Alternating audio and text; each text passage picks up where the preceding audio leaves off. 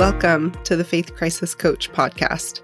This show is my love letter to all of the people going through a faith crisis and transition that feel alone and like your world is falling apart. I've been there. As an all-in 8th generation Latter-day Saint, a faith crisis was the last thing I expected or wanted.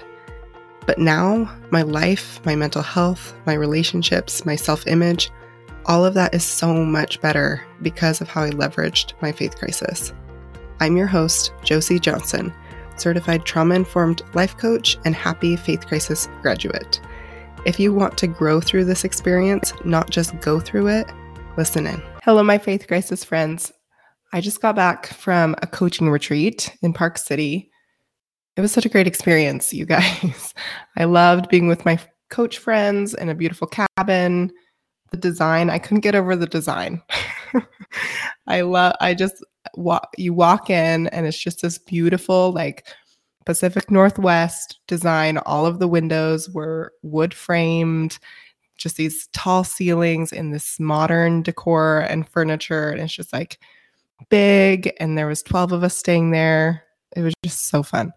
And we just it was backed up into this hill with this walking trail, and there was all the pine trees and aspen trees around. It just was gorgeous. And we just constantly talked about coaching. I'm so excited to go through my notes and share the insights that I gained with you guys in an upcoming episode. It's going to be so fun. It was like my little version of heaven, and I'm missing it. And it's also fun to be home with my littles and my husband. I love my little family, and I don't have to justify it going on the work trip, but I do love both. So I have been traveling quite a bit lately, actually. And in July, I went to Idaho. That's where I'm from. And I was there for a month to celebrate one of my sister's weddings and to be at the birth of my other sister's first baby.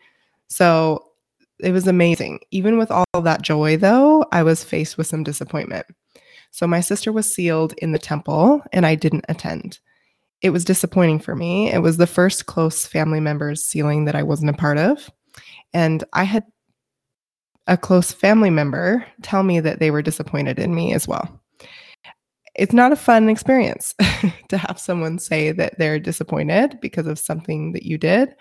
It sucks, actually. So I totally get that, whether they tell you explicitly, that can be hard. Or I also had family members that just kind of gave off the vibe that they were disappointed in me and didn't say anything. So both can be disappointing, and it was hard for me, and I know it was hard for them.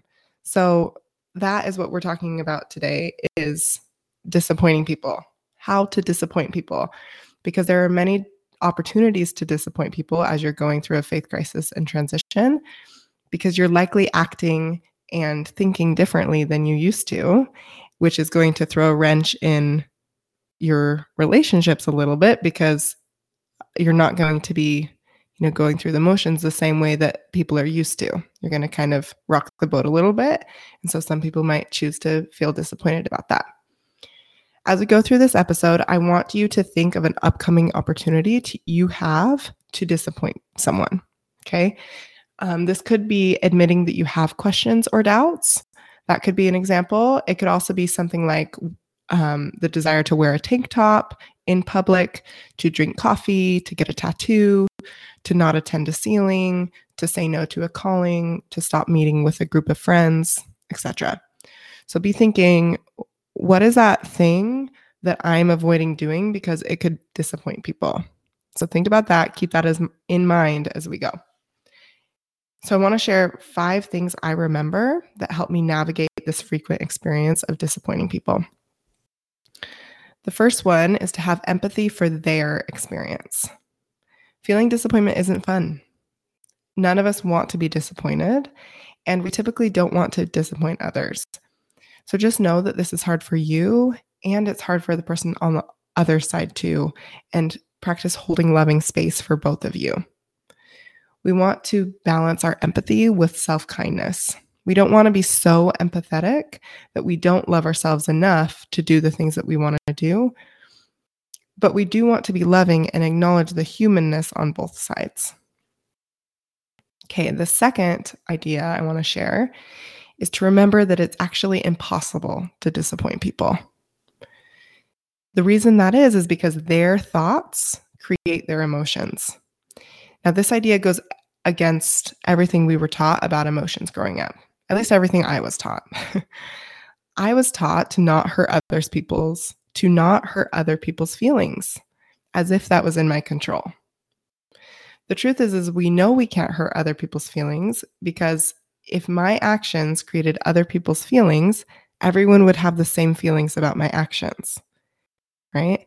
But in the example of not attending the ceiling, I had other family members that expressed pride in me for not attending. They had different thoughts from that first family member. So they felt proud when one family member felt disappointed, they felt proud, right? That's how we know we don't control other people's emotions because other people don't all have the exact same emotion around our actions. It's because they have different thoughts about our actions from person to person. So you just get to decide what you want to do, and they'll choose if they are disappointed or not based on what they're making your actions mean. Their thoughts create their feelings. Now, I will note, oftentimes we don't pick our thoughts. We can, and that's what I would encourage you to do in a lot of circumstances. But a lot of our thoughts are created or come up because of what we were socialized to believe, what we were programmed to believe. And so our family members may not even want to be disappointed in us, but because of what they were taught to believe, they are. Okay. So just acknowledging like our thoughts create our feelings, and with the caveat, sometimes we're not choosing our thoughts, they were given to us. Okay, the third idea I want to share with you is to acknowledge the fear of disappointing people, right? So this is another thing that I keep in mind when I have the opportunity to give people action to think about, to be disappointed about, right? When other people could choose to be disappointed. So acknowledge that fear. It's a normal human desire to want to belong and to want to be liked and approved of. In fact, it's a survival mechanism within the brain. It makes sense that you would want people to like your choices. That makes sense. Of course, you don't want to disappoint people. Of course, you don't want to choose things that they could choose to be disappointed about. That makes total sense. Tell yourself that you've got you and let the fear hang out with you. It's most likely going to be uncomfortable, but it's still safe to do something that they may choose to disapprove of. Okay? Be mindful of actual safety risks and take care of yourself with those in mind. If you're in actual danger of losing housing, food, physical safety, emotional safety, etc., know that there isn't a rush to share anything with anyone. Be slow with your trauma cues and ask yourself, can I push myself to do something scary in this case? Like, is their disappointment actually a threat? Or is it just uncomfortable because I have a human brain and I want to belong? Or should I listen to these cues because something is actually at risk? I think Kalen Allen said it best when he was interviewed by the Black Menaces at the Love Loud Festival this year. He was asked what piece of advice he would give to the queer youth that are thinking about coming out. And he said he would tell them that they don't have to. They don't have to come out. Everyone has different life circumstances to take into account. If you have the opportunity to, take his advice when it comes to disappointing people and do it on your own time and when it feels right to you. Have the conversations that people may choose to feel disappointed about you around in your own time if possible. Take those actions like wearing the tank top, drinking coffee in front of people, whatever it is.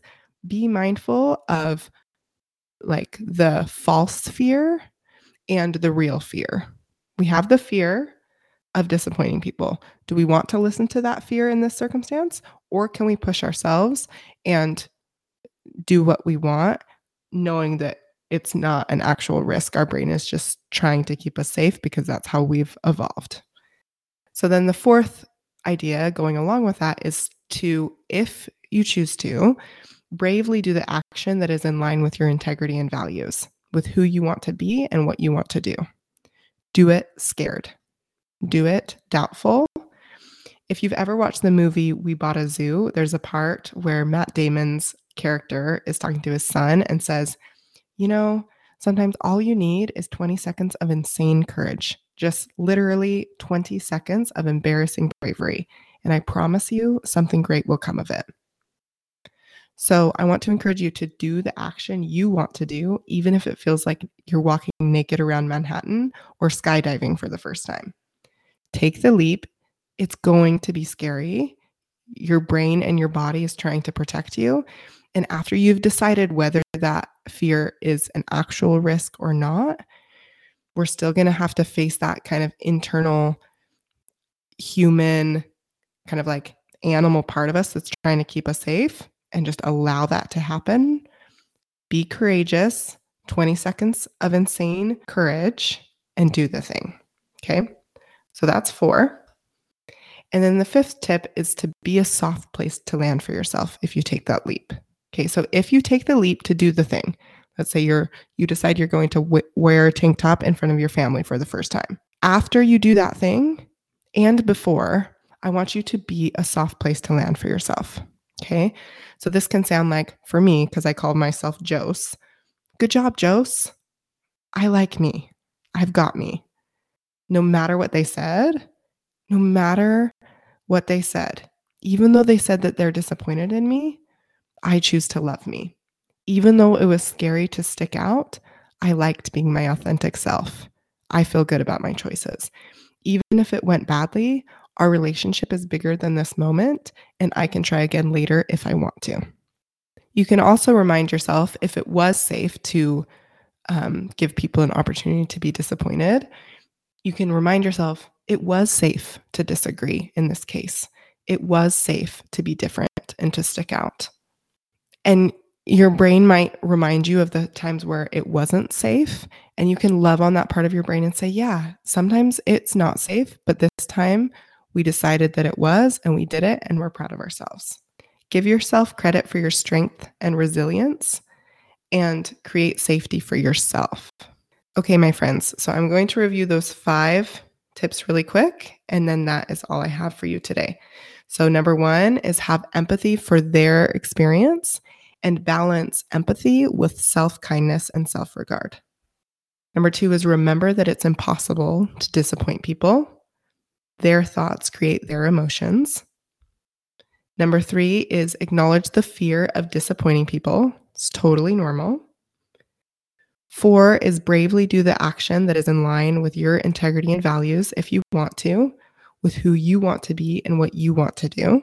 Do it scared. And then number 5 is to be a soft place to land for yourself. All right, everybody. That is how we disappoint people. Go disappoint some people. I will talk to you next time. Bye. Hey, thanks for hanging out with me today.